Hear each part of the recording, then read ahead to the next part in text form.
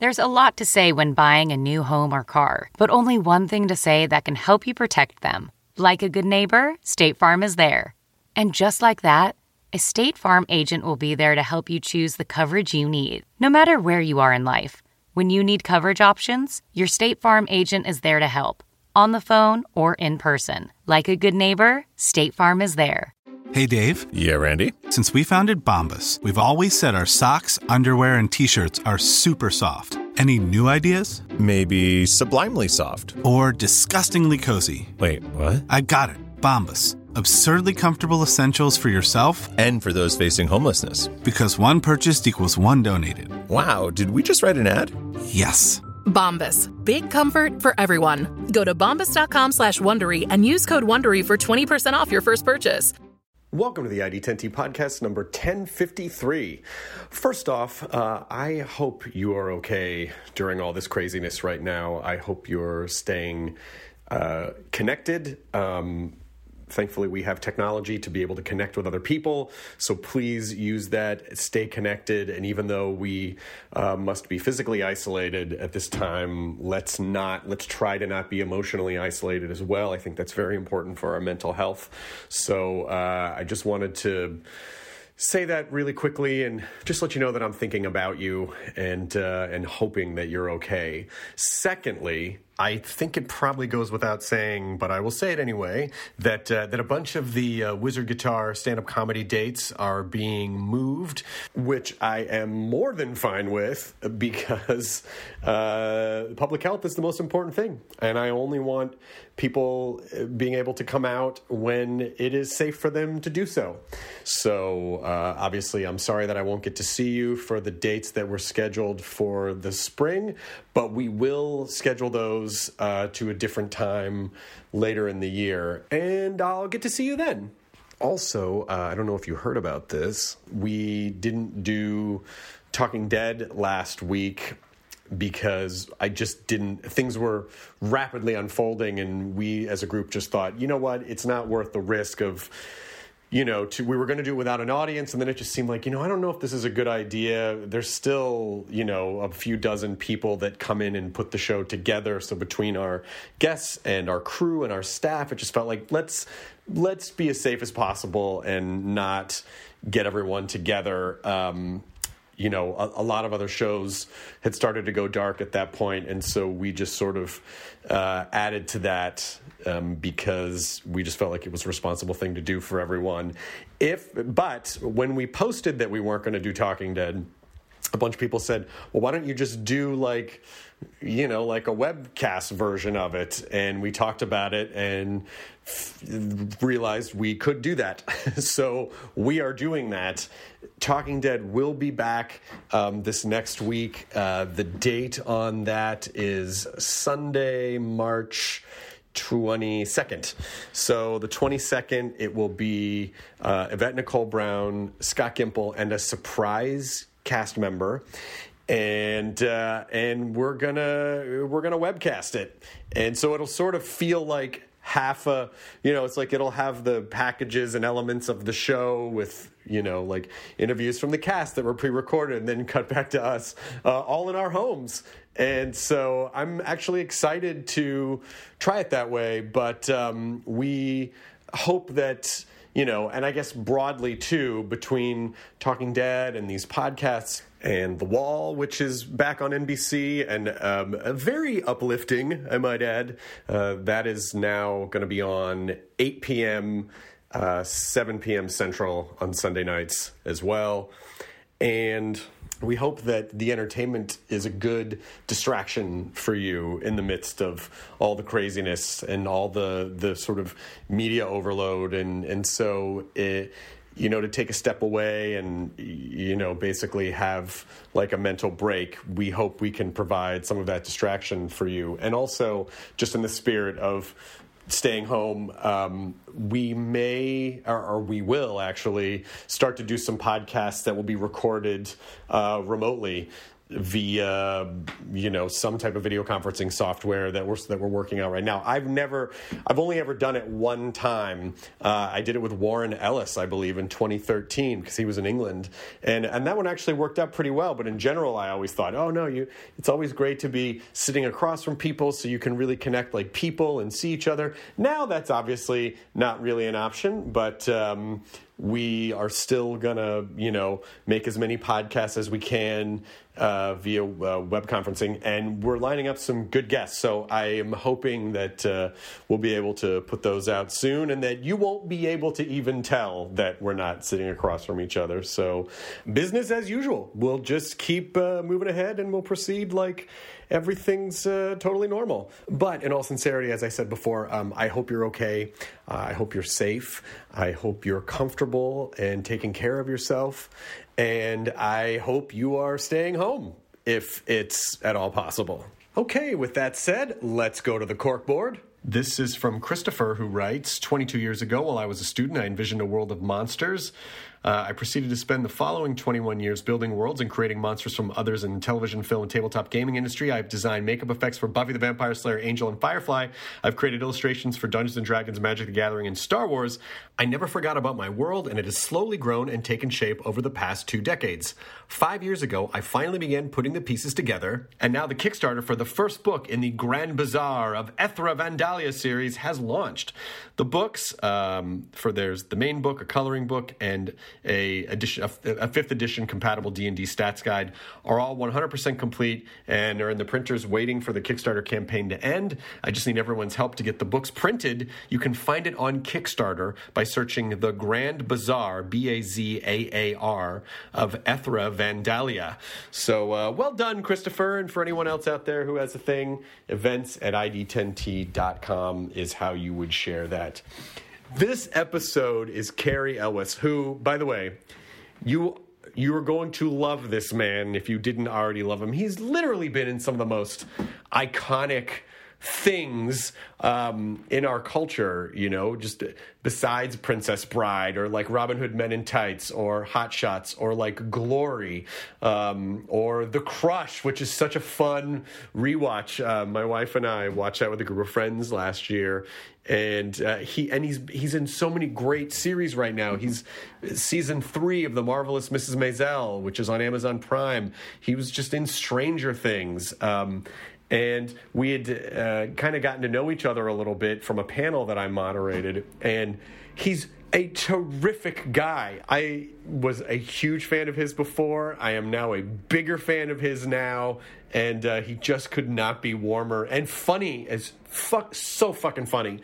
So this episode, I think will entertain and distract you from the world with the incredibly wonderful, charming, and hilarious Cary Elwes, which is 1053 of the ID10T podcast, which starts right now. Initiating ID10T protocol.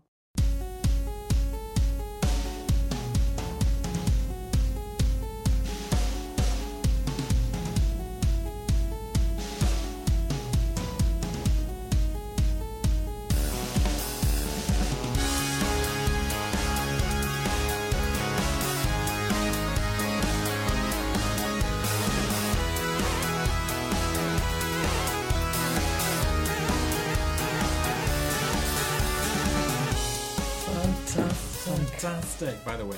Yes. One of my favorite movies of all time. Oh, time.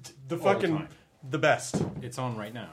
Oh, it's on somewhere? It's playing on Stars this month. Oh my god. It's so I'm re-recording. Return the map. Yeah, right. I tried to show it. What the bloody hell is going on up here? Right. Turn off that light and get to bed. Right? You can quote every line. That's awesome. That movie. It's just the thing on my nose and so good. So good. Is it absolutely necessary to put... He says he's afraid it is. Genius, right? He punches everyone. He hands it. Yeah. Genius. Yeah. It's total genius. Oh my god. Yes. Yeah, a lot of people talk about, obviously the Life of Brian, of course, because sadly Terry Jones just passed away, but Life of Brian or any of the other Python films that were in the... But Although Time Bandits was a Gilliam movie, it wasn't a but they were in it. They were in it, but everything Gilliam did was genius. I mean, you look at like Jabberwocky, okay, which was actually I think a Gilliam Jones co-production, really, and Jones and Gilliam both had a sensibility about history. Obviously, they were great historians, and that's why all their skits are about Vikings and great big panning shots, you know. Right. But Gilliam was the artist as well, and so he could do storyboards, and that's why, you know, when he took over directing and became his own voice, he could always count on them coming back and playing with him. But Terry was really the director for the feature films, for Life of Brian, and although they all had a hand in it, you know, they were all.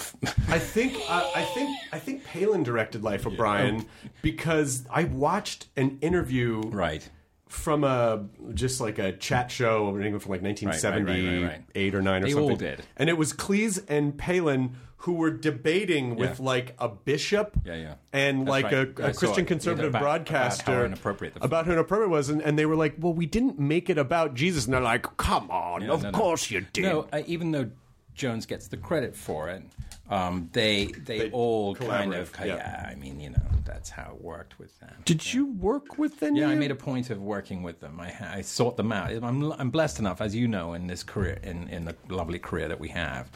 If you really focus on it hard enough and nudge the universe a little bit, things can happen. And so I got to work with Cleese on The Jungle Book, the first version, right? And with Lena Headey, and then I worked with Eric Idle on a kids movie called Ella Enchanted, which we shot in. Oh, right, yes, and so I got to work with both of them. So you know, I see Eric more because he lives out here. I just saw him the day before Terry passed, actually. It was very sad. And what's so fascinating about them as a group is that, you know, when you talk to them, they're like, you know, we only did Python for like a couple of years. No, like, I know. It's such a tiny sliver of their careers. But they're the Beatles of comedy. Of course they are. You know? Yeah. And they know that. There'll never be another like it. That's it. Right time, right group, right everything. Yeah, everything about it. I love, every once in a while I'll rewatch John Cleese giving the eulogy at Graham Chapman's funeral. Right, it's hilarious when they spill his ashes. That was I think that was at the Aspen Comedy Festival. Right. John Cleese is giving the eulogy actually at Graham Chapman's funeral. And saying what a bastard he was. He says what a bastard he was, and he said, you know, we of course were the first, and he's very dry, he's very somber. Yeah. You know, we were the first group to get to say shit on British television, and Graham would never forgive me if I didn't take this opportunity at a British funeral to be the first person to say fuck. And the room just erupts. Like, it's just those guys together. They're just it was just like a moment in time. Yeah, it was just a moment in time. Yeah. By the way, I just noticed your Purple Rain shirt. Oh, thank you. Which is representing fantastic. Thank you. Have you watched Purple Rain recently? Oh, it's great. I haven't seen the movie in years. I got to see him live a year before he passed away at the Bell Center in Montreal. Yeah, which is a stadium. It's where they normally play hockey, and the security came out and they made an announcement like absolutely no photographs. Right. They couldn't make everyone turn their phones in, obviously, otherwise it would take too long. But if you take a picture, you will be escorted from the premises. Right. It was that kind of thing. Right. And of course, it's Prince. So, like, you know, it's like almost 2,000 people in this stadium, right? How are you going to stop 2,000 people from at least one person? They had security guys walking up and down the aisles, you know, checking the entire time to see if you took a picture. And of course, I thought when I was checking to make sure that there was no one around, I took out my phone and thought, I got to get one, because he was he really was amazing. He actually had an all-girl band right here. His drummer and his guitarist, they were all girls and all women. And he even had a woman on stage whose sole job it was to carry a bounce around to make sure he was well lit. I mean, you can't. And I thought, I had to get a picture of that, right? I had to get a picture. I mean, that's so, you can't make that and no one would believe me. So I took out my camera to take a picture of that, and I felt an enormous hand on my shoulder. I turned around, this huge security guy is like, come on, time to go. I went, no, please do. He goes, no, you know the rule. It's time. Let's go. Come on. Right now. Come on. Vas-y. I went, no, please. I'm so sorry. I made a mistake. He's like, And I talked my way out of it. Oh, wow. And he goes, I'm watching you. Oh, you know, man. It's like that. You know? You sort of... listen, do you ever... I've had this conversation with other people before where they're like, you know, there are times when you don't really want to be recognized because you're like eating or you're with your family or whatever. And there are times where you're like, boy, that could really bail me out about now. Sure. You sort of give the profile, huh? How about now? No, it didn't matter. I don't think it mattered. At that, for Prince, it didn't. Well, he sounded French and it sounded like he was just not going to... Not interested at all. At all. I never got to see Prince live. He was amazing. Of course he was. Amazing. And he danced in high heels. Yeah. That was part of the injuries that he sustained, is that because he wore these bell bottoms and he hid his heels, he was in like 5-inch heels, this guy. Yeah. Jumping up and down and doing splits. And you're like, holy crap, how does anyone do that without shoes? Right. Right? Now imagine that in high heels. Well, he was not a tall fellow. Not a tall fellow. But what's interesting about that, like the humanity part of that is, even though he was Prince, and even though I believe he did understand that he was Prince. Yeah, yeah.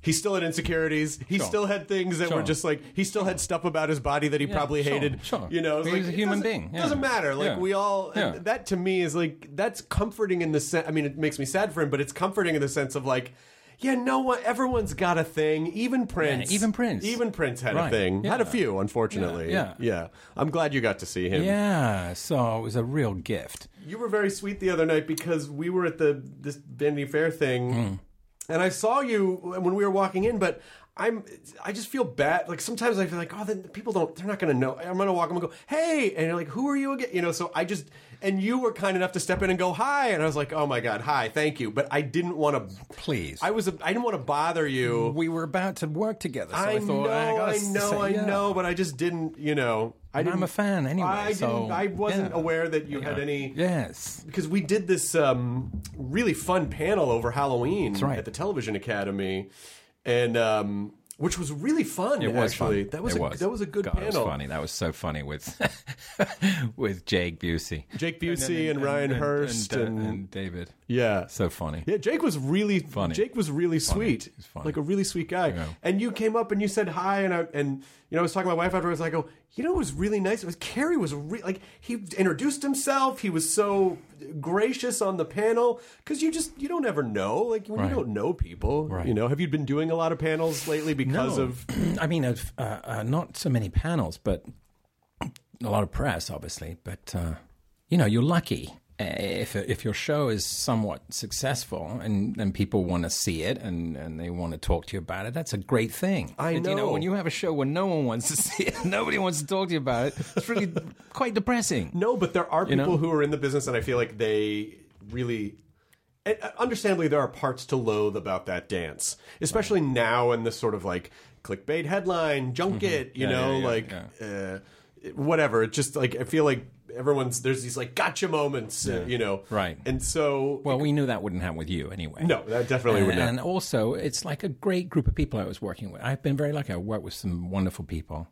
And I love to support the shows that I work on. Yeah. I think that's part of the deal that when you sign on, you have to support them. Yeah. Whether the product is something you admire or not. That's also that's part of the acting game in a way. Totally. Yeah. You know, and you have to help sell the product. That's part of, you know, you're an ambassador for that product. Right. You know, whether you think you are or not, you are. Right. And even if you think you're not, you're still an ambassador for that project. So. But I also feel like that, like when you see people who've continued to work consistently throughout the years, like you have, I always kind of know internally, like they also must be like a really cool person because you wouldn't continue to be employed that many years. If you were difficult to work with, people would just be like, you know. But you've worked on some of the some of the most iconic things in our culture, and not just Princess Bride, but you know, Men in Tights and Twist, like all these really fun, different types of things. So when you started out, what did you think your career was going to be? Did you think, well, I'm going to do theater? I'm going to do It's funny, we started out talking about Monty Python, because they were very influential. Comedy was a great influence on me in growing up as a kid. We only had 2 channels in England. Right. 2. Right. Okay? BBC 1 and BBC 2? You had to get up and change the channel. And then because we were 3 kids growing up, and I was the youngest, I was the guy who had to hold the aerial. And so I could, and sometimes I'd be behind the TV, so I couldn't see what was going on. That's how ancient I am, Chris. You had to get the aerial in the way you had to catch the signal. Yeah, and that often meant missing the show. Yep. Anyway, so when we did figure out how to jerry rig it with tape and duct tape and stuff like that, and move it around that way, TV became my friend. And that's where I saw it as being a magic lantern as a kid. I'm like, I've got to get inside that box. It's so much fun in there. Life is so dreary and drab and depressing, and London and grey and damp and rain and this. And these guys would come on. The first show I saw was actually Terry Jones, Palin, and Cleese in a show called Do Not Adjust Your Set, which you can look up on YouTube now. They have episodes there. It was black and white. It was very Dada, very, very obscure and very abstract, but very silly. And it was the first time even 3 of the Pythons were on the same show together. Okay. And you could see immediately there was a chemistry there. And this was before Python. Before Python. Yeah. So that's when I started doing my homework. And the other big comedians at the time were Peter Sellers and Spike Milligan, and who's the third guy? Who's in the Goonies? That guy. Right. Anyway, so they were these were the competing comedians on TV at the time, and if you really were into comedy, these were the guys you had to watch. And when Python arrived in the 70s, it was like must-see TV, and you didn't have recorders back then, and you didn't have VCRs or anything. And you had to catch the show when it was on. So you had to plan your day around it. It really was or you might never see it again. Yeah. Right, which is a huge thing. So that's why it became such an event, because you really had to go, okay, whatever dinner you were at or show you were at or meeting you were at, you were like, guys, I'd love to stay, but I got to get home because I've got important stuff to do. At the time when Python came out, was it considered sort of like punk rock on British television? Was it the kind of thing that parents were like, you shouldn't watch this, this is drivel? It was subversive. Right. You had men dressed as women and grannies beating up people. It was amazing. The bishop, who was what was he? The bishop. He was like a East End gangster. Right. The bishop. I thought they were absolutely. And so you had to learn. If you were really into the Python, you had to learn everything. Right. You had to learn all the skits. You had to buy all the books, anything that had the skits written down. Again, before the internet. And you had to study it, and they had albums, they had books, they were really smart about merchandising. Right. In a time when there wasn't a lot to promote. Oh, yeah. I've heard stories like they would go do their live show in German. They were just like the most brilliantly educated people. Unbelievable. They all went to Cambridge together, most of them. Yeah, that was the thing, is that when they did this debate with this bishop and this Christian broadcaster, they were sort of looking down at them, and the bishop was like, yes, I'm familiar with this college humor. Like, he basically was trying... Wow, you did that really well. He was you do, and that's from a Brit, Chris. I'm just imitating imitating a cranky old bishop who was just trying to put them in their place, but wrote it off as like, this is... And even the Christian broadcaster was like... he was like, you're better than this. Right. Totally demeaning them. I sure. get what it is. It's not really the highest form of art, though, is it? Hilarious. And then he was just basically trying to put them in their place. But it's like, well, that's... If you're sort of into any kind of punk movement, you kind of want to hear that, right? You don't want the ruling class to be like, we get it. Subversive. Because you have to be subverting against something. Subverting. Yeah. And so from that love of Python... Did you think, well, I want to go into comedy, or was it just... So I knew that comedy would be fun to do. I was obviously wanted to be in film and do any good work, but I wasn't opposed. I think what Python and Sellers, who, if you have not watched, I'm sure you've seen the movies he did with Kubrick and stuff. Oh, yeah. But if you find out his other stuff online, check it out. And of course, Being There and things like that. But his early work, his early movies are really amazing. And so these were people I looked up to, as well as established British dramatic actors like Olivier and Ralph Richardson and Gielgud and Burton and O'Toole and Ralph Finney, Richardson in Time Bandits. Ralph, of course, who I adore. Ralph was actually my favorite of that era, of that group. He was really my favorite. And the fact that he did Time Bandits just elevated him in my book. So I studied them all. I became like a human sponge of film, television, the film industry, the British film industry in particular, because I was in England, about the great golden age of film, which really started in sort of the 20s with Hitchcock all the way through to the war, to the end of the war. And through the 50s a little bit, and then the 60s obviously had Darling and great, all these fabulous directors, David Lean and everything, and 70s. And it sort of died off after that. But you had this long swath period, which I grew up in, not the 40s and 50s, but from the 60s onwards, I had a good couple of decades of fabulous TV and film going on. And so I was a sponge. I was educating myself. And so how can I get to work with the very best people, whether it's in dramatic work or comedy? And the comedy didn't come till later, actually. I was really doing mostly drama until Princess Bride, Oh, wow. Well, Princess Bride, in a way, I mean, it's sort of... it's not. Some of it's played as comedy, but not really. Like, it's just this beautiful fairy tale. It's pretty silly. But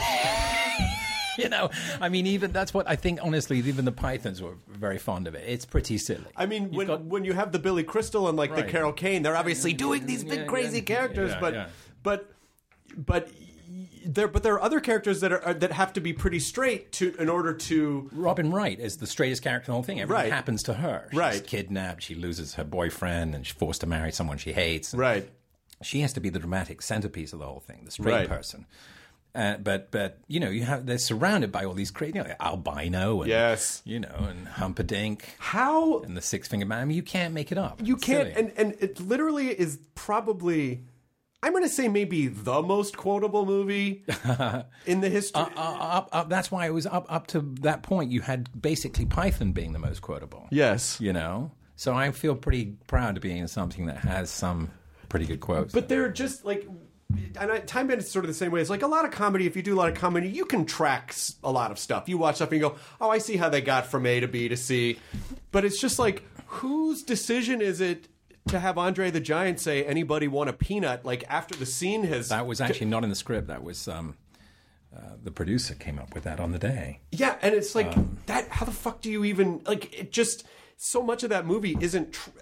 this is so wild, and Time Bandits too, it's like so wildly original. Totally original. That it just doesn't... Were they talking about trying to remake it at some point? Yes, recently. You just can't. It's not possible. No. It's like trying to remake Groundhog Day. Like, you can't. Like, it worked because it was then and those people. Like, it's not. It's not. Well, we live in an era now where people are, especially studios, want to save money and finding material, Chris, that they don't have to spend a lot of marketing on. Of course. You have a built-in audience. So, of course. Even video games or comics or whatever. Yeah. The easier the sell. Yeah. Much less stress on that. I get that. That's fine. Yeah. There are some things that are just like, you just don't, you can't take a swing at that. No, you just can't take a swing at that. You should never touch a Kubrick film. You should never touch a Hitchcock movie. Right. There are things you just don't touch. Yeah, exactly. Exactly. There should be a... Maybe this is where, like, the Library of Congress, someone needs to step in and go, we're going to create, like, it's sort of like the Film Protection Society. Yes, exactly. And it's sort of like the vault at Hogwarts. Like, hilarious. You can't go in there. You're right, that's funny. To start opening things. You just, like, that's there. That's all. We should protect some films like national monuments or like historical properties. The good news is that the audiences are pretty savvy to that stuff. And anytime they see a film that they know is a studio attempting to just cash in on something. Yeah. They haven't really spent a lot of time trying to figure it out. Yeah. They'd stay away from it. But when the studio does do a good job, like I thought they did a pretty good job with the Mary Poppins sequel. I thought that was pretty cool. Yeah. I took my daughter to see that and she enjoyed it. I mean, look, is it as good as the original? It's never going to be as good. It's just, one's a magical thing that of its time. and the other is a kids movie that has some elements. But it can still be fun, and it can still be fun. enjoyable. And they did that. Yeah. And I think they did that really well, especially bringing Dick Van Dyke back in to play his older character was fun. But I mean, most audiences can smell that stuff. They know a stinky movie when they... I remember living in New York and seeing the trailer for The Postman, Kevin Costner. Yeah. Or he's just walking that horse. Walking around that horse, and he's delivering mail. And after the trailer was done, somebody, it's only in New York, somebody in the back of the audience yelled, "Junk mail!" And that's a New Yorker for you. You know what I mean? That must have killed. That must have killed the movie. Yeah, Costner was really... There was that period of time where he was really obsessed with, like a post-apocalyptic... Why? Yeah, I don't know. It's like... Well, okay, so what if everything was covered in water? All right, that's fine. Yeah. What if he was trying to deliver a piece? Okay, fine. No, it's absurd. Because he was really such an incredible... movie star at that point with Untouchables and Field of Dreams. I mean, Dances with Wolves could do no. By the way, a great piece of direction. Yes, for a first-time director. Yes, stunning. So it begs to wonder why he would think that Waterworld was a good idea. But I shouldn't judge. I've got some real classics out there. So. Well, it's hard. It's. Liddy and I watch a lot of low-budget horror, and so we're very forgiving. That's funny. Because we understand how hard it is to... It's like for anyone to illustrate the process, what they do is picture an object in your mind and then try to draw it. Right. It's, unless you're a world-class artist, it's very difficult sometimes. A lot of things can happen, especially in a movie where, there just has to be this, symphony...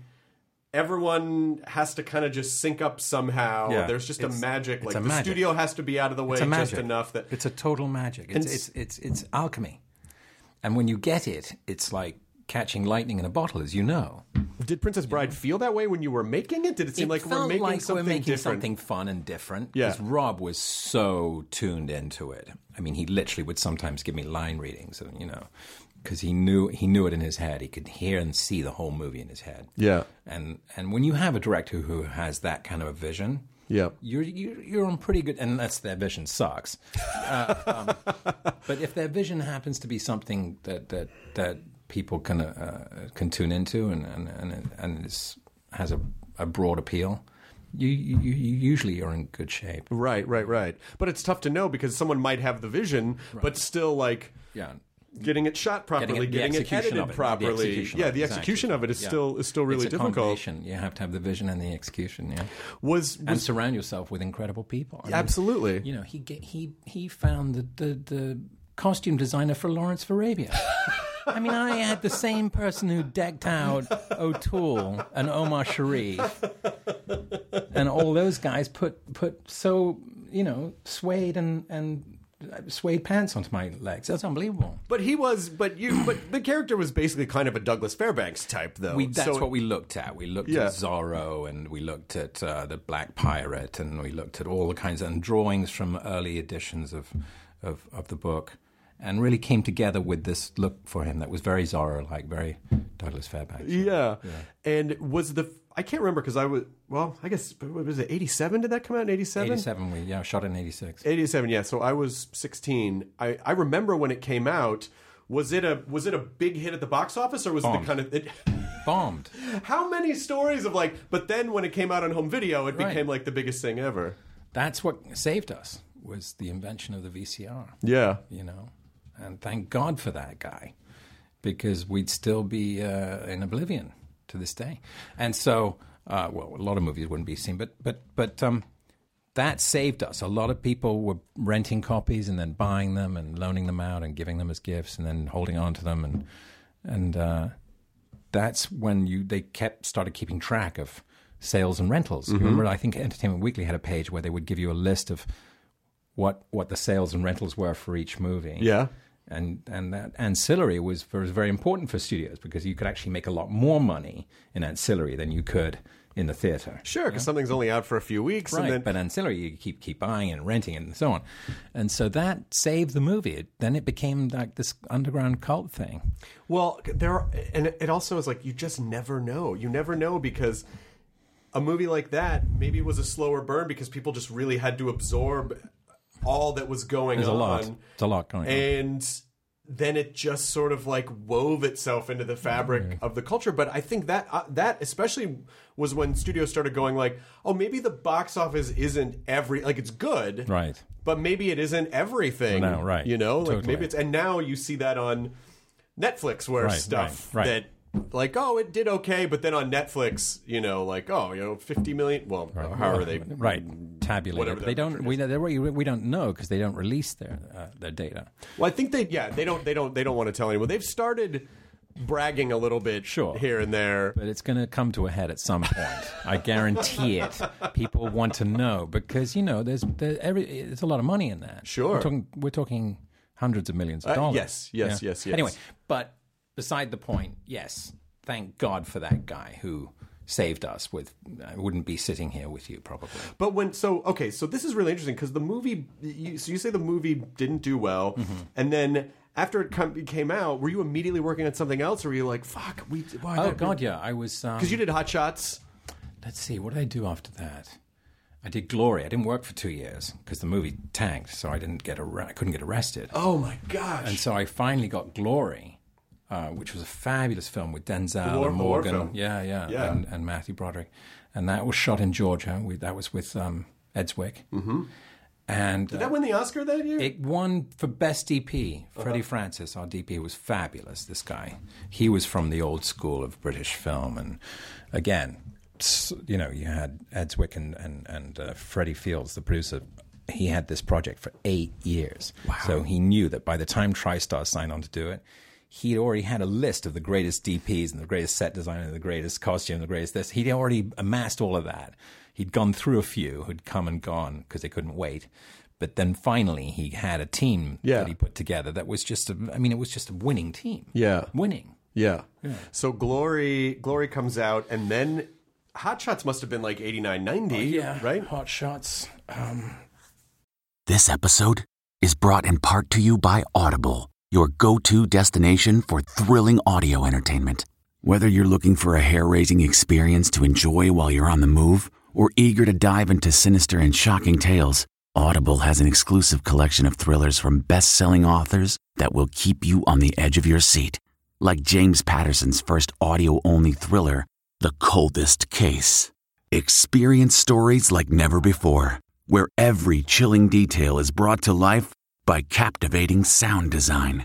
Plus, as an Audible member, choose one title a month to make yours forever. And now, new members can try Audible free for 30 days. Just visit audible.com/WonderyPod or text WonderyPod to 500-500. That's audible.com/WonderyPod or text WonderyPod to 500-500. Worried about letting someone else pick out the perfect avocado for your perfect impress them on the third date guacamole?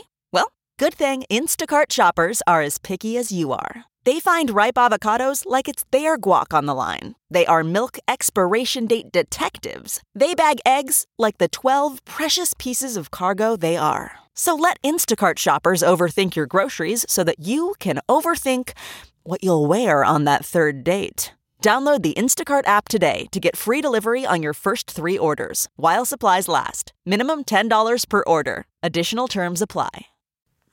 I think Robin Hood Men in Tights, I think.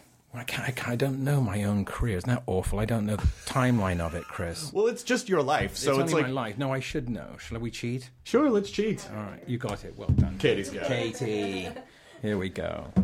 Let's see what came out first. So the Robin Hood, yep. The Crush, Dracula, Hot Shots. Hot Shots, and Days of Thunder, Glory. Oh my God, I did Days of Thunder before Glory? No.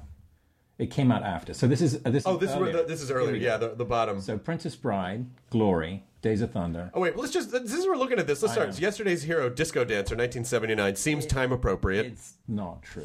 There's no way to tell IMDb it's not true. They don't care. They don't want to listen. Okay, so Princess Bride, Glory, Days of Thunder, Hot Shots, Dracula, the Crush, which, by the way, we just watched The Crush about a year ago. No way. That movie is so fucking fun. It's fun, right? It is so fun. It's crazy. It's Alicia Silverstone's. Yeah. Then Robin Hood. Which again, talk about quotable movies. Yes. You know, growing up in England, the other person whose films you had to see were Mel's. Of course. If you were any interest in comedy, you had to have Mel's films studied and learned. Did you audition for him, or did he just offer? No, he came to the premiere of Princess Bride. He came to the first screening on the Fox lot. And he brought Gene Wilder with him. Oh, my God. You know, I know. Just a heart attack for me. Because, you know, right? I mean... Can you imagine finding, Carl Reiner and Mel Brooks and Gene Wilder? Of course. I don't know what I said. Something. I think I dribbled. I probably dribbled, Chris. I drooled. And he was very sweet. He said, "Oh, you were wonderful in this film. It was really great. It was really fun." He seemed like a really sweet guy. Yeah. And I just floated out of the cinema after that. I was like, my God, I just met, Mel Brooks and Gene Wilder. I have at home, I bought at an entertainment auction. What'd you get? Gene Wilder's credit plate from Young Frankenstein. Did you really? Yes. That Gothic script. Beautiful. It's on a piece of glass. You have it? It's in a frame. Oh, yeah. That's lovely. Yeah, and I managed to get Mel to sign it. Did you really? Yeah. He's also, he's a mentor to me, a lovely man. He's very old now, he's quit the business, but he doesn't have to prove anything. No. He's got nothing to prove. He's done it all. But he also came out of that period of time when, he really approached it like a job. It's like that sort of like working class, like it's your job. You gotta, because he I don't know if he might still have his office. But he would go to the office every day, and it was like it was like a full-time thing. It was a full-time job because I think you grew up in the studio system. Yeah, and back then it was like a job. It was a career, but it was also, if you were lucky to have a career, right? But it was also a job. You had to go in, check in, and go onto the lot, and people worked on the lot, which is still something I love about this town. That's still going on today. Oh, yeah. And speaking of Kevin Costner, Robin Hood, I know. which, of course, must have led to Robin Hood Men in Tights, I would imagine. And then we ran into each other. And that was fun. He pointed at me and went, very funny. It was very funny, very funny. And with that, we pause to take a quick break to thank our sponsor for this episode of the ID10T podcast, Squarespace, who can help you turn your idea into a website or a blog or showcase your work, sell products. If you want to create a storefront or transfer one over, now is a good time to do that. Announce any kind of project or a special event, with beautiful templates created by world-class designers. There's powerful e-commerce. Everything's optimized for mobile right out of the box. You can buy and choose domains from over 200 extensions. And now, email campaigns. You can do email campaigns with Squarespace. All right, you're going to get consistent content straight from website to email, powerful editing tools to make it grow, and then layouts for any kind of message, mobile editing so you can send it anytime, anywhere. So Squarespace just keeps getting better and better and better. So go to squarespace.com/ID10T, get a free trial, and when you're ready to launch, use the offer code ID10T to save 10% off your first purchase of a website or domain. Squarespace, now's the time. Build a digital thing, and Squarespace is going to help you do it. And now, let us glide gently back into this episode of the ID10T podcast. But it's was working with Mel. Does he sort of just let you go, or is he very specific about what it is that he needs? It's funny you say that because he's a bit of both. Thank you, Katie. He's a bit of both. He has very specific. Rob and Carl, I think they all grew up in the same kind of, because Rob obviously grew up watching his father and Uncle Mel work. Yeah. And so they have that work ethic of it is very specific. And comedy is it's a timing and it's delivery and it's everything, right? Body, the whole thing. And so, for me, it was an education because I come from British humor, American humor, believe it or not, even though Monty Python, basically crossed that barrier. For the most part, British humor doesn't really translate well in America. It's very different. Sure. But luckily enough, because I grew up watching Mel and all things American culture as a kid, fascinated by it, I was in tune with their sensibilities. And so I'd watched All in the Family. I'd seen almost every episode of All in the Family. I'd seen all of Mel's movies. Which is funny because it's based on a British show. Totally. Yeah. And so I luckily, did my research. I really did have such a love for their work and comedy as a whole. So when I got to work with my heroes, it was like manna from heaven for me, Chris, you know? Yeah. And if you could have told little Cary at age 6 watching TV and dreaming of being inside that box that he was actually going to get to work with all these people, I would have laughed in your face. And are you able to appreciate it at the time that it's happening, or is it like stressful? Oh no, or not is at all. It was It's all like fun? no, it's all fun. Good. I totally was living in the moment. I was pinching myself. I mean, I always go to work early anyway, and I'm not one of the last persons to leave. And so those shows, I was there really early. I couldn't wait. Mel's like, "What are you doing here so early?" I'm like, "I came to watch you come to work, Mel. You're not even working today. What are you doing here?" I said, "I'm just going to watch you do your stuff." That is a spot-on Mel Brooks. That is a really good Mel Brooks. Yeah. And what's funny is, like, even at that time, he must have been 70, because he's probably 95 So, by now. yeah, in answer to your question, he would do one that was very specific to what he needed, and then he'd let you do your own thing. Oh, fantastic. And so, and sometimes the scene would be a mixture of those two things. Yeah. You know, and he would just say things like, "Okay, let's everyone do something silly. Something silly. So this will be the silly one. Silly." Did you ever pick his brain about any of the... Oh, yeah, all the time. You know, he told us that, how difficult it was to get some of it. It was difficult to get Young Frankenstein made. Nobody wanted to do it. They didn't want to give him the budget. They didn't want to do it in black and white. Mm-hmm. That was absolutely a no-no. That was like almost the movie was folded on that alone. So, Mel had to fight for these things. How do you know, though? Like, that's what's... I guess that just separates, like, visionary people from regular people. He went and rented all the original equipment from the Frankenstein movie that was still in storage. Mm-hmm. So all of that's authentic, where Marty Feldman's going around banging stuff. That's all the original equipment, Oh, that's fantastic. Amazing. So that's why he wanted it in black and white. He really wanted to give it the authenticity of being a serious Frankenstein movie. Right. And have, all this craziness going. Kenneth Mars. Oh, my God. Amazing. Right? Amazing. Yes, I can see that you are. It's just like so good. Right? Yeah, he could get really big, and then he could just get really small at the same time. The cast: Madeline Kahn, Marty, Terry Garr, Terry. Put the candle back. You can quote it. You can quote, right? You can quote. How many movies can you quote every line to? I mean, Princess Bride has a few, but Mel, it's every line almost. It's a lot of them, right? Yeah, it is a lot of them. Think about the pressure of that. Yeah, but I guess so. But also because of his background and like working in television and the Sid Caesar, right, it's like right. he had a sketch background where.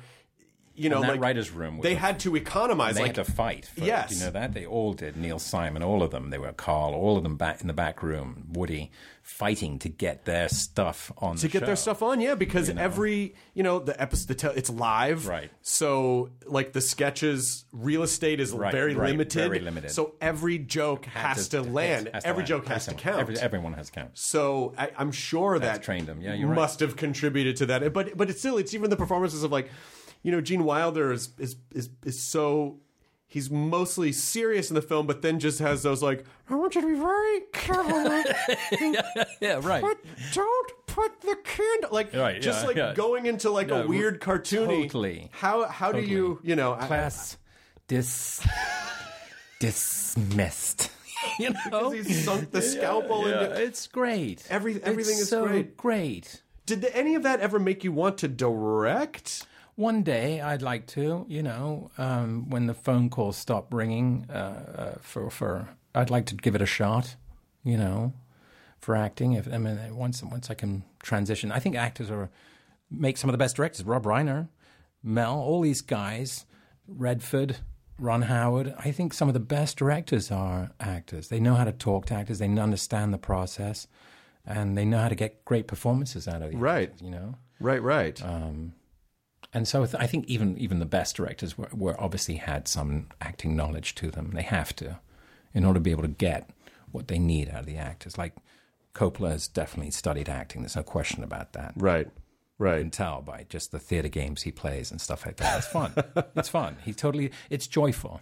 You know what I mean? It's playful. Right. We play for a living. Well, it's true, know? but there's just so much. But my daughter coined it best. She came to watch me getting dressed in my trailer one day, and she goes, "Daddy," I go, "Yeah." She goes, "Do they pay you to do dress up?"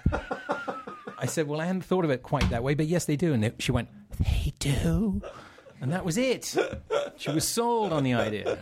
That's literally what it is. Which is why it's so funny, because we just came out of award season, thank God. Right. And it's so... I mean, listen, you know, people work very hard. It is a serious business. But, you know, when you see this sort of the gravitas... I know. And it's like... It's dress up. We are just playing dress up, you know. It's like it's hard. I'm not saying like not everyone can do it. But it's fantasy life. But it is fantasy life. Yeah, it is at the same time. But it's just so tied to it's the most important. It's the most. But it absolutely. If you can have the attitude that you have of like it's fun, it's fun, like, and it should be fun, of course. If you know, who wants to go to the dentist every morning? I know, but it's just there's so many pieces to it that are so unfortunately fused to our egos and our insecurities that it's we're pampered a lot. Yes. You know, we're probably the most pampered people in the business. Yes. Actors. You know, there's someone always rushing to you going, "Do you want a coffee? How do you want water? Do you want it ice cold or room temperature?" I'd never heard that till I got to LA. Room temperature or ice cold? I went, "Well, I don't know." I was confused. I'm like, which one should I have? You know? And you do. People, you know, I started out working in the business in production. And I was that guy. I made tea and coffee and, you know, all that. So that gave me a great perspective on it, Chris. Right. So that by the time I went in front of the camera, you know, I knew what it was like to be part of the crew. Yeah. And so whenever I see actors giving crew a hard time, I'm like, I pull them aside and go, "Dude, you know, these guys don't get paid enough to take that kind of stuff. Right. Honestly, you really should give them a break." That's really nice that you do that. I mean, you have to. You're doing them a service. I think so. I like to think. Sometimes I stick my wife's like, "You should just zip it." Yeah, but you know, but I can't stand seeing people being bullied or actors thinking they're very important and that they can treat people a certain way. That to me is like it's just not it's on. an emptiness and an insecurity, and it's like you can see right through it. Yeah, you can see right through it. And obviously, look, everyone can have a bad day. That's understandable. But we're not allowed to. No, that's true. And the gift that we have to play act for a living. Yeah. You shouldn't come to work if you're miserable. You should go do something else. Right. Honestly. Right. We're putting on costumes, for God's sake. For God's sake. This is why I think you'll make a great director, because the first person that comes to set and tries to give you a hard time, you'll be like, listen. No, really. It's a joyful thing that we do. Yeah. It really is. And when you connect with other people, and it's a beautiful thing, as you know. It's a magical thing. Yeah.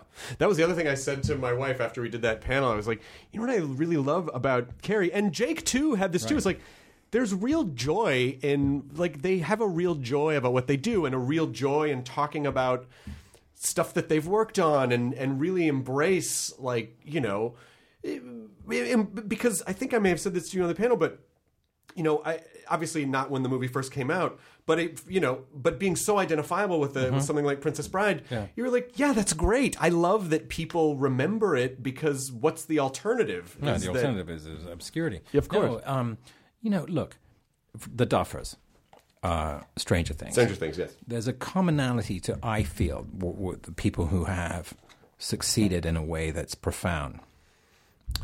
And I can compare them to Coppola, and this is the comparison, that they come to work joyful. They understand the process is joyful, and they understand it's playful, totally playful. In order to be playful, you have to be relaxed, and to be relaxed, you have to be relaxed, right? And create an atmosphere that is conducive to creativity, right? Which is joyful, right? Yeah, and these guys, I mean, look, they're writing for teenagers, and they're in their 20s, 30s. How do they understand kids? Because they've never lost the child inside of them. Right. Right? Right. And to me, when you meet an artist who has that, who's never lost their inner child, and is the Peter Pan in a sense, right? Right.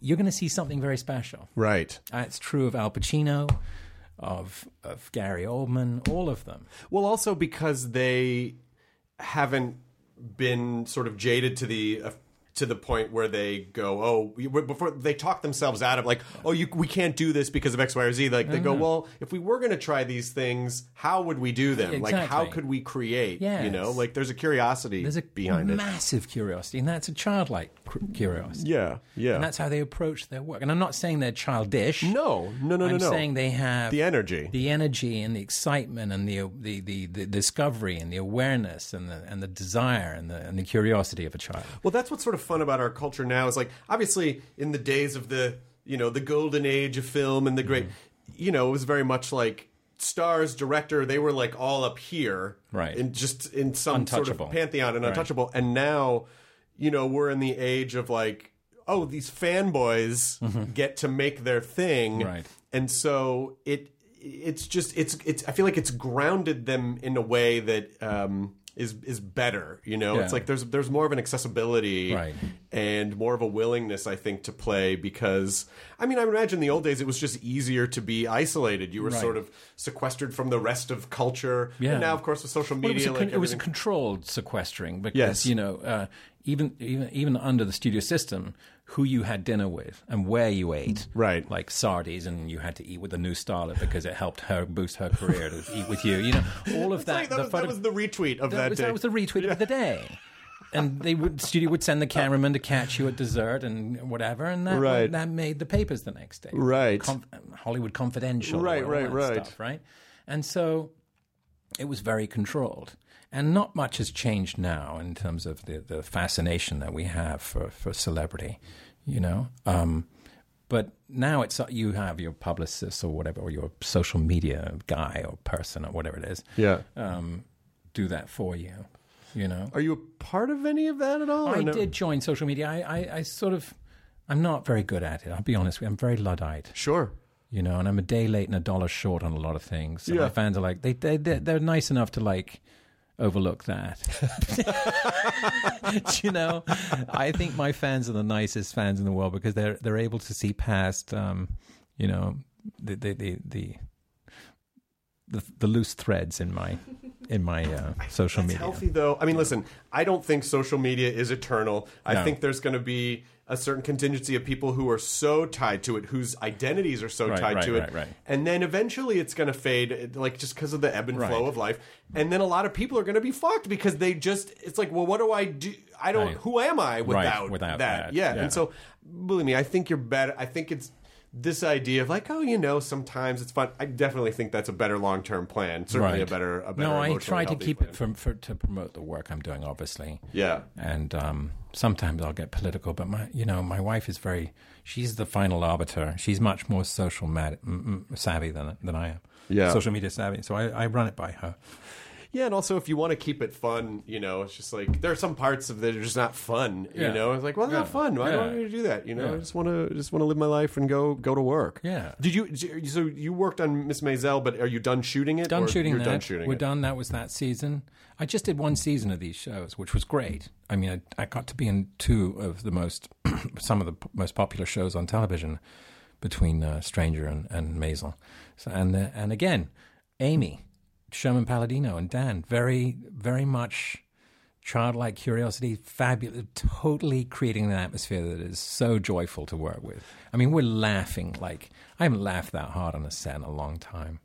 So funny, but so silly. I feel like because of who you are and how you see the world and the way you sort of navigate life, I feel like you probably feel like, I'm so lucky to work with these people, but I would argue that you probably, without realizing it, attract these situations because of who you are. Thank you, Chris. And that's I like to think so. Because they probably recognize that about you too. Like, oh my God, Cary. So I love our process. It's fun. Yes. Like I said, it is fun. Yes. And I don't take it for granted at all. Are you good with downtime? Like, do you... Michael Caine, who I just worked with. Oh, you did? One of my heroes. Oh, my God. Yeah, we just finished shooting a movie together called Bestseller, and he's amazing. And I asked him about a quote that he once had that I still use. Okay. And I asked him if it's true.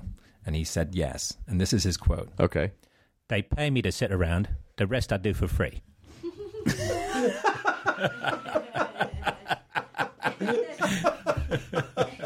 Right? Isn't that great? That's brilliant. That's fantastic. Right? By the way, just do with this what you will. Maybe a fun thing for you to do on social media. Just some montages of impressions. Okay. Because you got a good Mel and you got a real good Michael Caine. I'm saying it could be a fun way for you to play with social media a little bit. Yeah. I've heard Michael Caine is like he's likes to talk. Like he will talk about everything. stuff. I couldn't believe it. I asked him at first, are you okay with me like nerding out on you? He's like, yeah, by all means, go for it.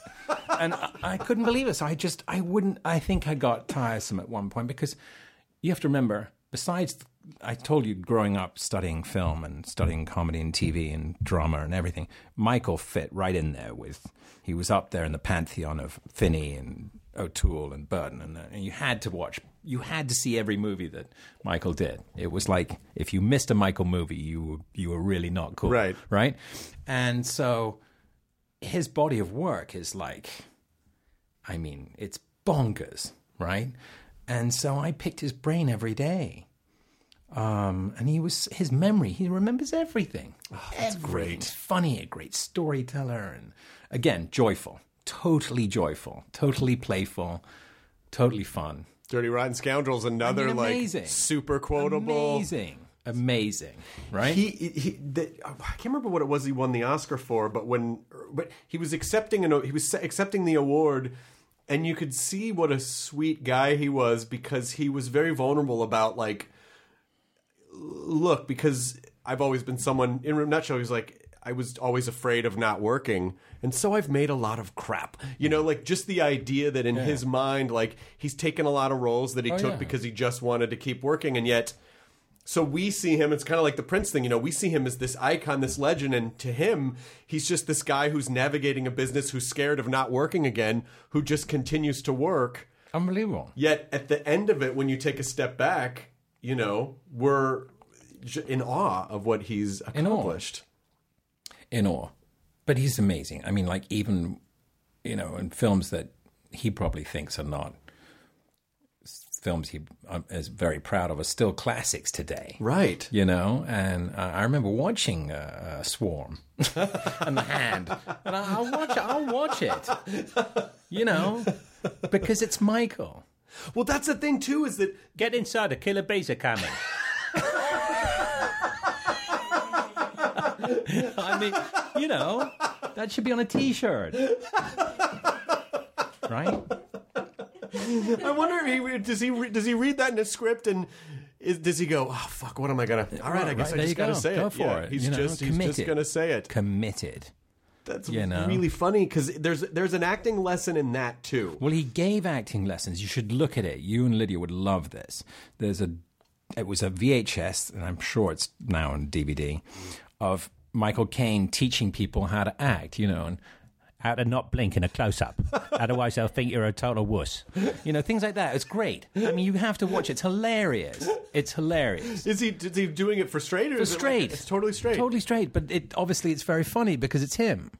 But to see a great actor in, you know, like not a great movie is such, like, that's a part of the business that I feel like, you know, like when people train to be actors, they're training to work on the best stuff. Right. But to go in and still navigate a performance when you know, like, well, the production really isn't, and then this, and then, you know, it's not, the director's not as experienced, but you still have to figure out, like, how do I still go in there and do the best that I can do, and then be able to walk away and leave it at the door and go, you know what, it's out of my hands now. Like, that is a fucking skill set that should be taught.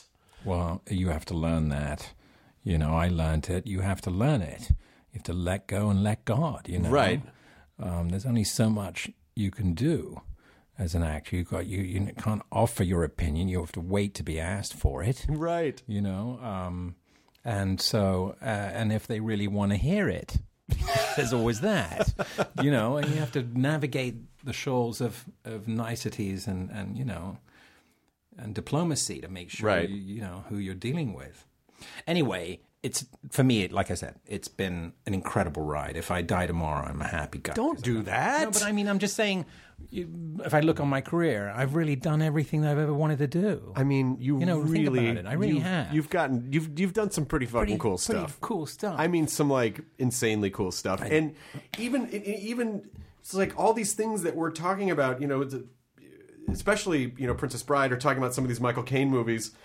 Some things just need time to percolate. Yeah. And so you can't, I feel like that's the dangerous thing with judging stuff immediately too. It's just sort of like we'll see. We'll see. Yeah. Like whatever, this didn't do well in this way, but oh my God, it's like the biggest thing ever in this other way. And it just took a few years, but you honestly just don't know. Who'd have thought that Gone with the Wind bombed when it came out? Right. I mean, not Gone with the Wind, Wizard of Oz, sorry. Wizard of Oz. Bombed.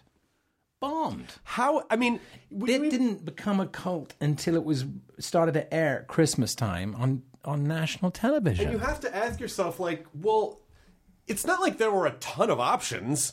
So people and the Oz part is in color. This is a new technology. No, right. Like from the technology standpoint alone, why weren't people like, holy flocking. shit? It's amazing. Yeah. Amazing. Yeah. And now you can't imagine that film in any other way. I mean, you can't. I mean, if it's on. If you have a kid in the room, it's not being turned off at all. Right. It's unbelievable. Well, that happened with Citizen Kane, too. Obviously there were reasons that it was suppressed, which may or may not have had something to do with my whatever. He's just a nice guy trying to live his life, and this this hack director comes along to do a hatchet job. Yeah, right. But someone else also explained to me that they go, but part of it was the WR of it all, but then the other part was that it was such an avant-garde movie when it came out that people didn't know how to process it. And so a couple decades later, they start showing it on television, and people are like, wait a minute. Yeah. This was it's like Antiques Roadshow. Like, totally. Oh my God, this clock is this old clock that's been in our house forever. Do you love that show? Of course. Is it great? It's great. Especially I didn't know it was worth that much. Well, that's the thing. It's like that's the moment that you wait for. It's great either way. Like, it's great if someone finds out that they found this in a dumpster. Yeah, exactly. Yeah. There was a little girl on the other day. She was like 6. She was really poised. And she'd been dumpster diving with her mom. And found some 18th century portrait, American portrait. Oh, my God. And she goes, my mom just said, we should probably get that.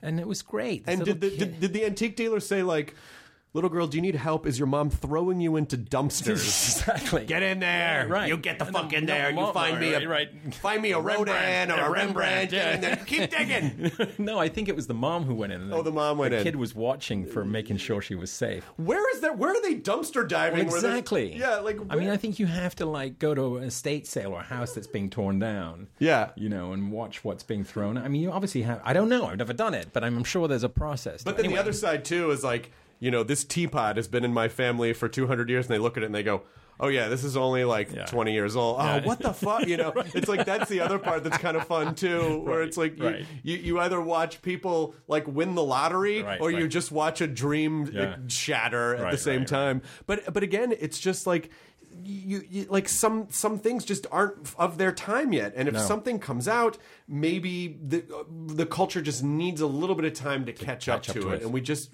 don't know. Caine you're right, it was not considered a masterpiece at all when it came out at all. Yeah. And now it's the standard by which every filmmaker. Francis screened it first when we were making Dracula. Really? Yeah. And he has obviously his own screening room and stuff. Sure, yeah. And there were a lot of films he wanted us to watch, but he particularly wanted us to make sure that we saw that.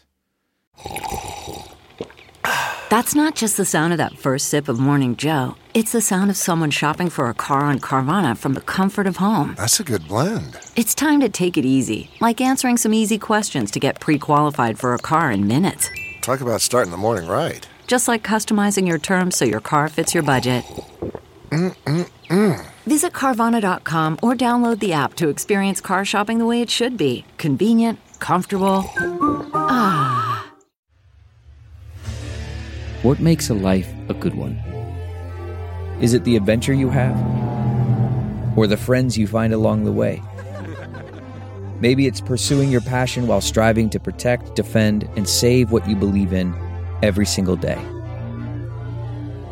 So what makes a life a good one? In the Coast Guard, we think it's all of the above and more. But you'll have to find out for yourself. Visit gocoastguard.com to learn more. That's kind of fun. Really cool. I don't hear that for casts. I mean, I guess if you're Francis Ford Coppola and you have you and Cary Elwes, all these people, you probably as Coppola go like, come to the screening room. We're going to watch this, and everyone goes, okay. Well, we were living with him up in Napa. Oh my gosh. We did all the rehearsals up there. How was that? Oh, it's great. So much fun. He's got the boat from Apocalypse. He's got the Navy PPR boat. Oh, come on. Sitting in a field. Did you? We were all hanging out there. It was great. Oh, Tom Waits, fun. It was so much fun. We got up to no good. We were all staying up very late. It was fun. That makes me happy to hear that. Yeah. I mean, the fact that you appreciate it so much, I think, is nice for people to hear because you like knowing that the people that you enjoy appreciate stuff the way that you do, or the way that you would if you were in that situation. Yeah, you know. Like I said, I was a sponge growing up for studying film. So when I met my mentors, they knew right away that he's done some reading. You know, right. I couldn't help it. You know, right. I really had done the research and studied these people. Yeah. So that by the time I wanted to work with them, they understood why. Right. Yeah. Right. It wasn't just some guy off the street going, "Oh, I think you're pretty talented, and I wouldn't mind doing something with you, Mr. Coppola."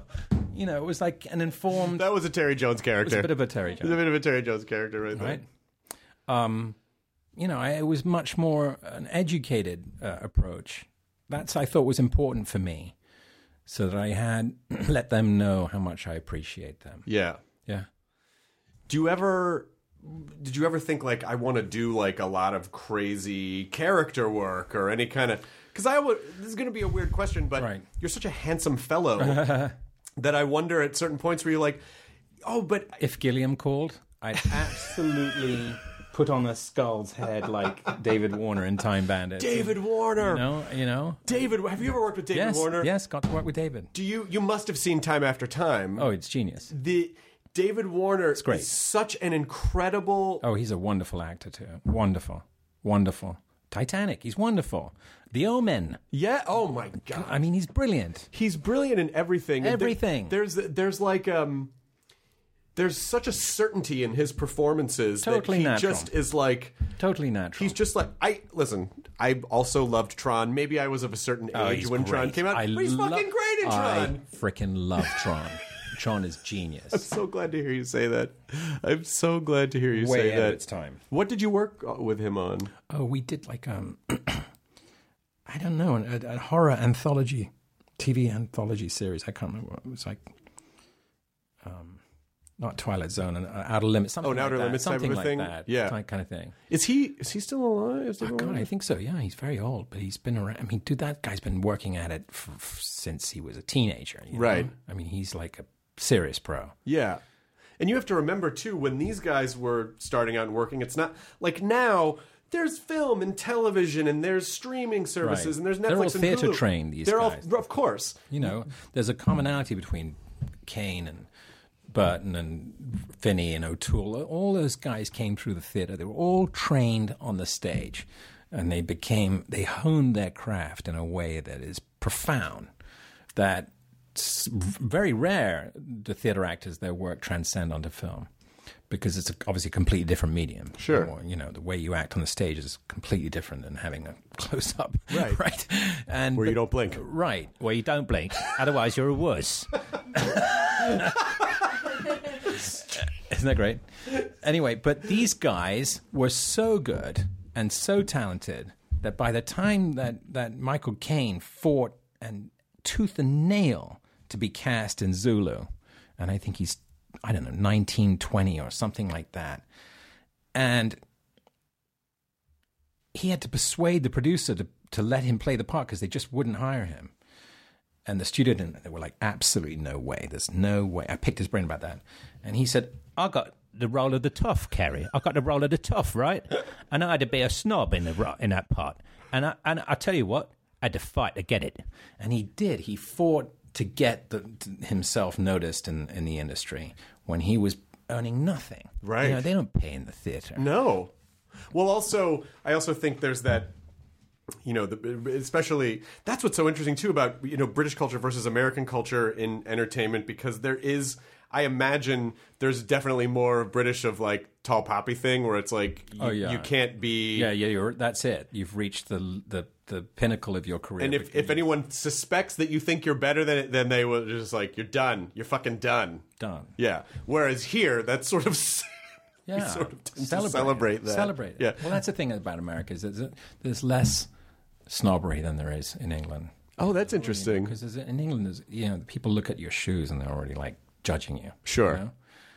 You know, or how your accent is. Right. Very judgmental on accents, which is why I love studying them. Right. You know, you ever seen Michael Palin's Ripping Yarns? Yes, of course. How great is that? Yes. Palin's from Yorkshire.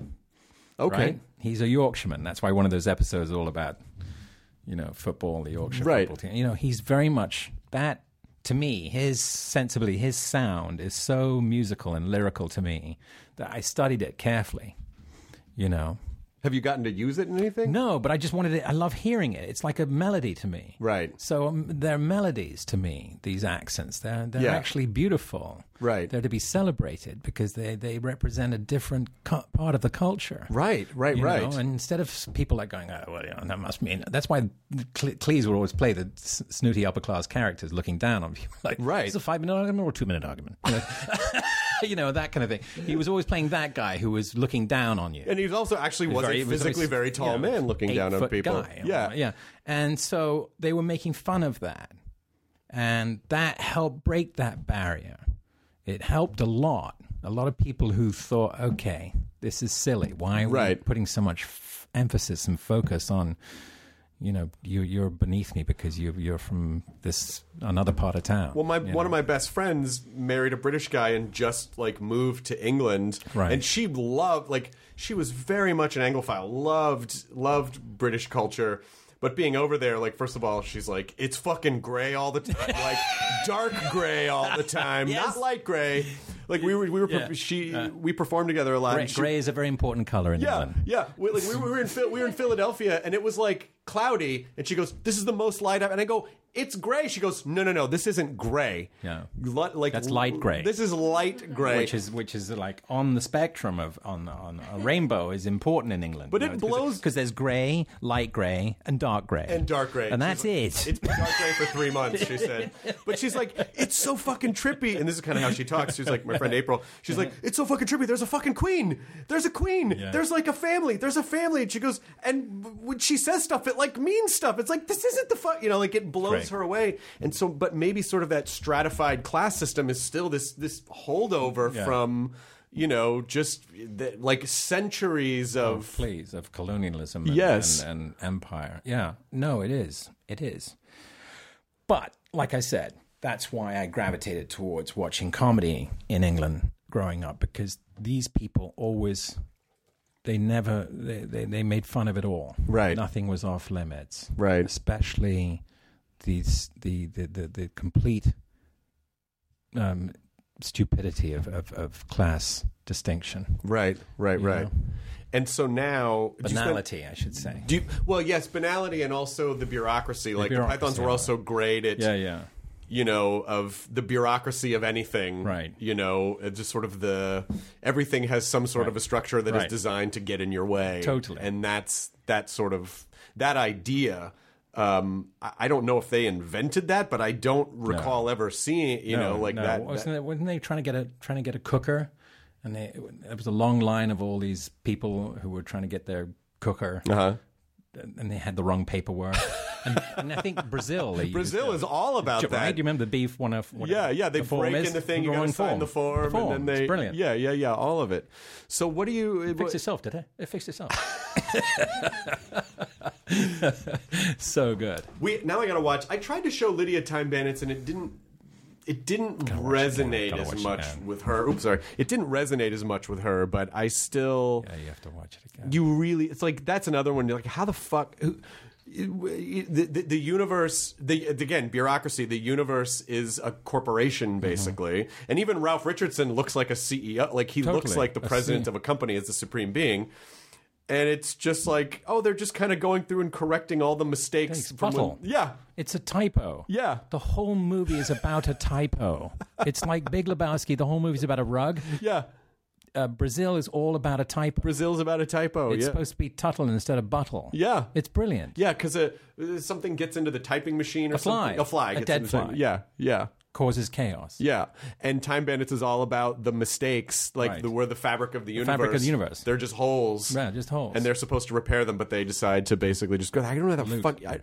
How do you. And they were even saying that, even with like Life of Brian, if it hadn't been for George Harrison, writing that check, they mortgaging his house, they never would have gotten to make it. But George Harrison just happened to have a weird sense of humor, and he was like, mortgaged his house. A Beatle mortgaged his house for Monty Python. Eric Idle says it's the most expensive movie ticket ever paid for. He must have made. I mean. He did very well. Okay, good. No, that film has gone into the pantheon of, talk about ancillary. My God. But I don't know if did those movies do well in the theater when they came out? Oh God, yeah. Okay, I saw Life of Brian in Westwood. Oh, you did? Packed, and there was a long line for the next screening. Oh, wow. Already waiting for us to come out when we were walking in. So you've been in L.A. for quite a while. Oh, yeah. Okay. I mean, I would visit here a lot as a kid, Yeah. But, massive line. And you could barely hear the dialogue. Oh, that's great. That's great. Well, I hope that you, at some point, get to direct something. Thank you. Because I do think you have a certain fluency. I think it would be a joyful experience for you. As stressful as I imagine directing is. Joyful. Totally joyful. Joyful. This is mildly stressful, but joyful. Because you have to have the last answer for everything. The stress is fun, though. I mean, you have a lot of responsibility, obviously. But if you surround yourself with the best people. Right. I've noticed that with the shows that I've worked on, where they've been something memorable. All you have to do is, I think Truffaut said it, you put 99% of the people around you who know more about what they're doing than you do. Yeah. And you're in pretty good shape starting out. Right. He described it as a train leaving a station. Regardless of whether you're on the platform on time, you need to latch onto that thing. It's going to go. Leaving. It's going to go. With or without you. Yeah. And he said, will it go off the rails? Probably. Right. Probably. It's how you manage that crash. Right. Rather than just sit there and watch it happen. Right. And he said, there's, every film has its trials. There's always something. Yeah. Always. Oh, I don't want to keep you here forever. I don't know why this just popped in my head, but like Saw is one of that's another movie that just completely redefined a genre of film that you. I mean, I feel like Saw was sort of the beginning of the new era of like, oh, you can make an arty horror movie that actually becomes like a worldwide phenomenon and isn't just, when you were making it, did you feel like, oh, we're just making this fun, weird little movie and, yes, whatever? I knew that James Wan had a great eye as a director. He was a great artist. He drew all the set designs himself. I mean, he showed up to our first meeting with an artist's notebook filled with all the drawings. Mm-hmm. He'd drawn the puppet and the mask and all the bathroom set and Adam's apartment, all of that stuff, already ready to go. And he'd built the puppet. He'd traveled with it from Australia, and he actually booked a seat for it because he didn't want to put it in case it got crushed by luggage handlers. Right? Scared the shit. Can you imagine? Yeah. And so I knew that it was definitely original, but we had no idea with that when we shot it in 18 days. Oh, my God. Cost like $1,200,000 or something. Oh, my God. And it shot it all at the Cagney and Lacey Studios, right on the 5 right here. Oh, really? Cagney and Lacey Studios, where they shot Cagney where and Lacey. Where they shot Cagney and Lacey. It'd be weird if they called it that and they didn't shoot Cagney and Lacey there. It would be weird, right? No, it's right by Dodger Stadium. Oh, wow. Yeah. And so, was that just when you read the script, did you kind of get what it was he was trying to do? Oh, yeah. Okay. No, absolutely. But, we had time for maybe three takes tops. Right. Do you like working that way, or do you like because I imagine when you work with Coppola, it's like, okay, we got some time, we got a little space, we're going to do this a few times. It both work. They both have their pros and cons, Chris. Like sitting around for too long can actually be, even though like Michael says, they pay you to sit around. Sitting around for too long is really, you start getting depressed. You're like thinking about the amount of money it's costing. Sure. And that can be stressful. Or just trying to keep your engine running. Right. But speed is fine because it actually, I think, like television, it gives you less time to overthink stuff. Right. Right. Actors, if you give them too much time in their trailer between setups or something, they'll overanalyze it all. Hark, I hear the cannon roar. Right. Can we do that again? No, there's no time? No. Okay. Oh, that was the one? Oh. That's what we're printing that? Oh, sure. Gary okay. was so funny when we did Dracula. My first line, he came up to me and whispered to me, he goes, "Oh, you're doing it like that, are you?"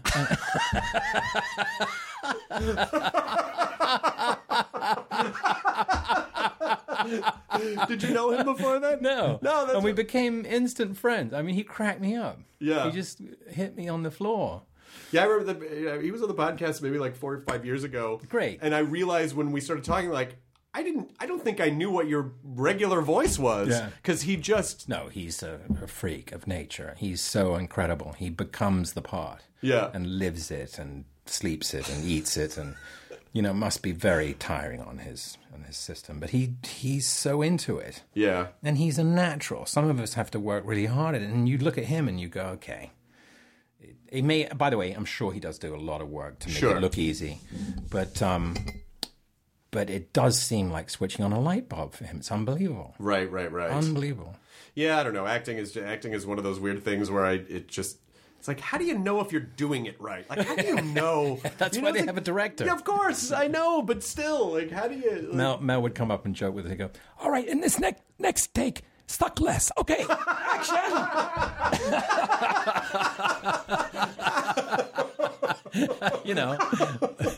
That's fantastic. That is fantastic. Yeah. You gotta teach me how to do the Michael Caine at some point, though. Okay.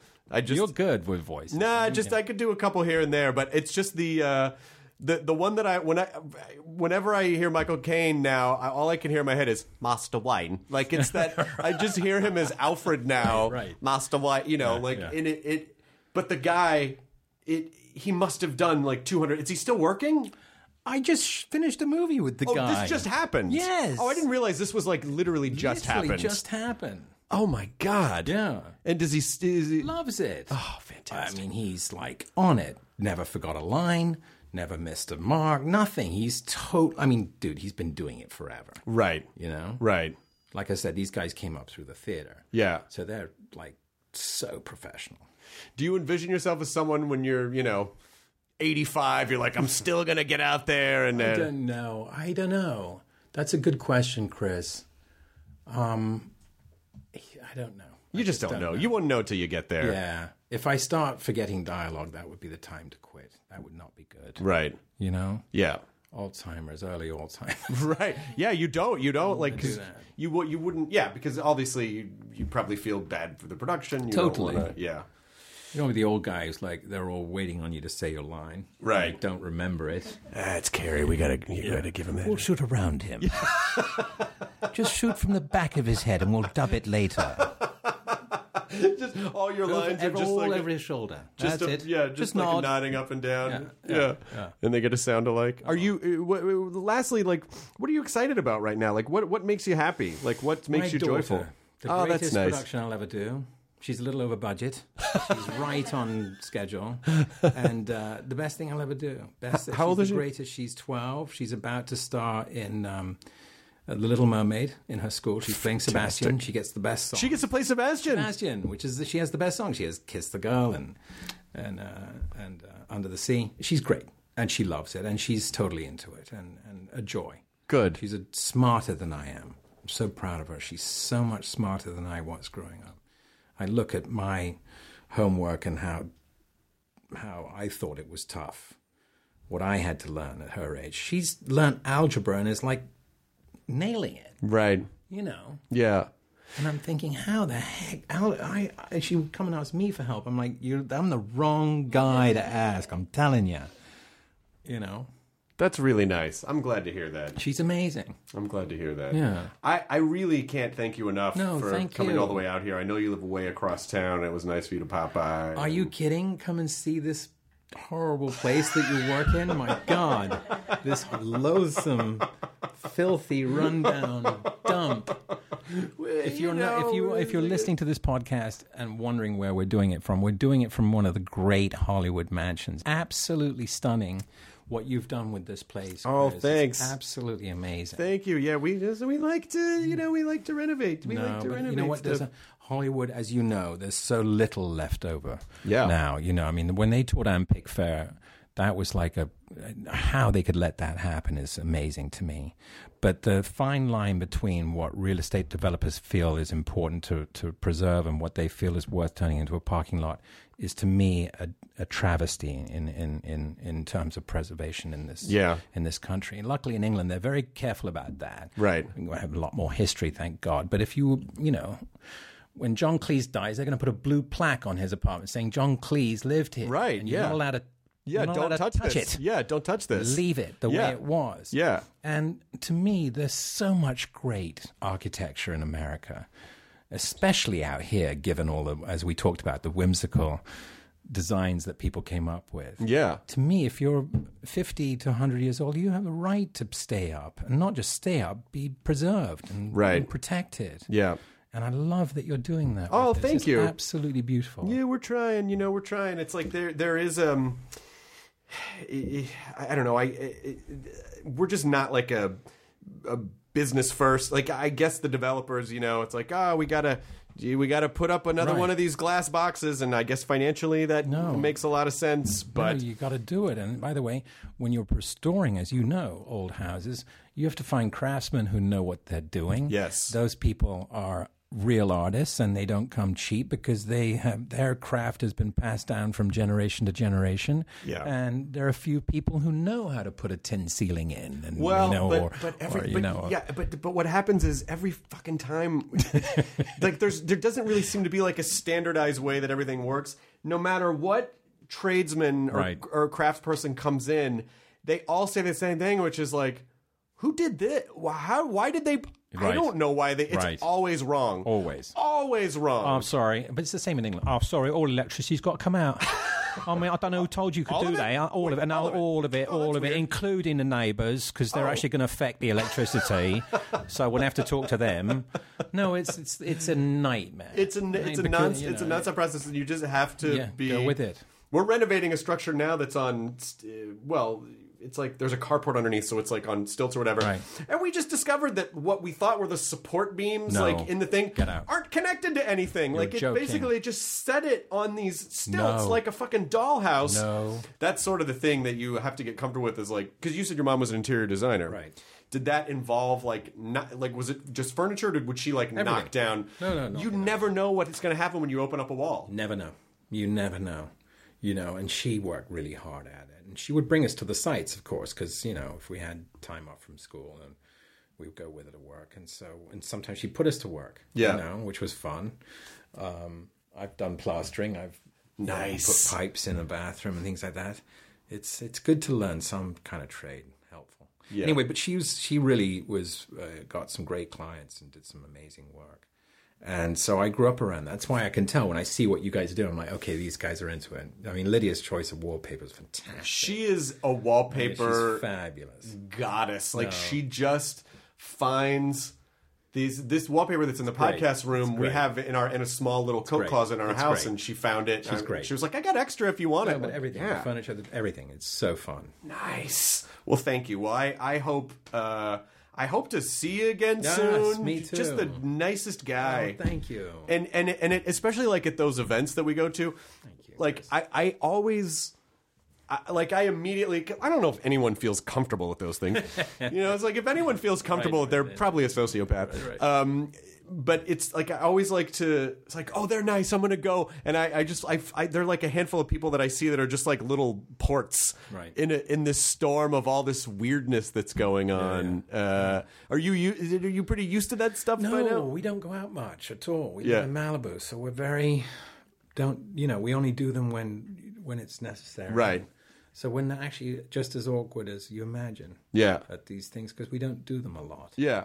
And you're seeing people that sometimes you only see at these events. Right. So you don't know what to... No, but it's nice to see old friends and stuff. Yeah. And, but, I'd rather be with my kids. Of course. Of course. My wife.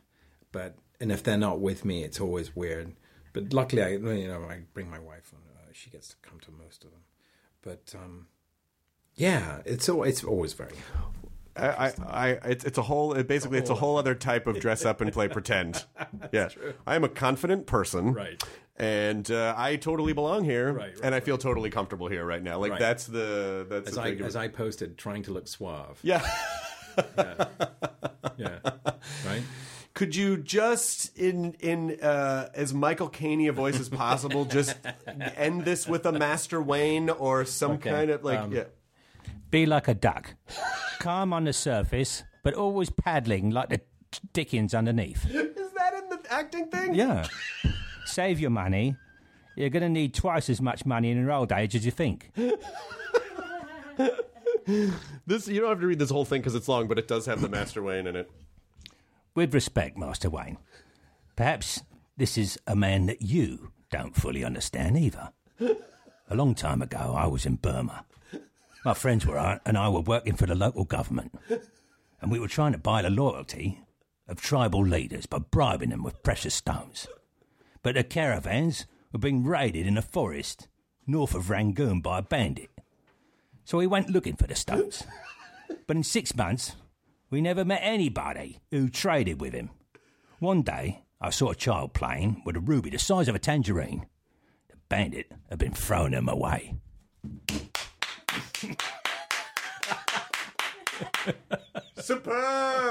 Superb. And also you'd also get extra points for like excellent cold reading as Michael Caine as Alfred. There's no better way to end this. I feel like I should just quit the podcast now. I don't know if it's ever going to get better than that, but I really appreciate that you did that. My pleasure. Thank you, Cary. Good to see you. The end. What a joy. Thank you. Would you mind? Oh, so sorry. Yeah, sure. Would you mind signing our guest book? Of course. But of course. Did you ever see The Man Who Would Be King? Oh, yeah, of course. Right? I picked his brain about that. He goes, yeah, it was so funny. The first day on the set, I said to John Huston, I said, how was that take? Was that good? And you know what he said to me? I said, no, Michael. What did he say? He said, you are being paid a lot more money than me, so you should know what the bloody hell you're doing. Oh, shit. That's not what I was expecting. All right, I'll just... all right. There you go. ID10T scanning complete. Enjoy your burrito. For more than 2 centuries, the White House has been the stage for some of the most dramatic scenes in American history. Inspired by the hit podcast American History Tellers, Wondery and William Morrow present the new book, The Hidden History of the White House. Each chapter will bring you inside the fierce power struggles, the world-altering decisions, and shocking scandals that have shaped our nation. You'll be there when the very foundations of the White House are laid in 1792, and you'll watch as the British burn it down in 1814. Then you'll hear the intimate conversations between FDR and Winston Churchill as they make plans to defeat Nazi forces in 1941. And you'll be in the Situation Room when President Barack Obama approves the raid to bring down the most infamous terrorist in American history. Pre-order The Hidden History of the White House now in hardcover or digital editions wherever you get your books.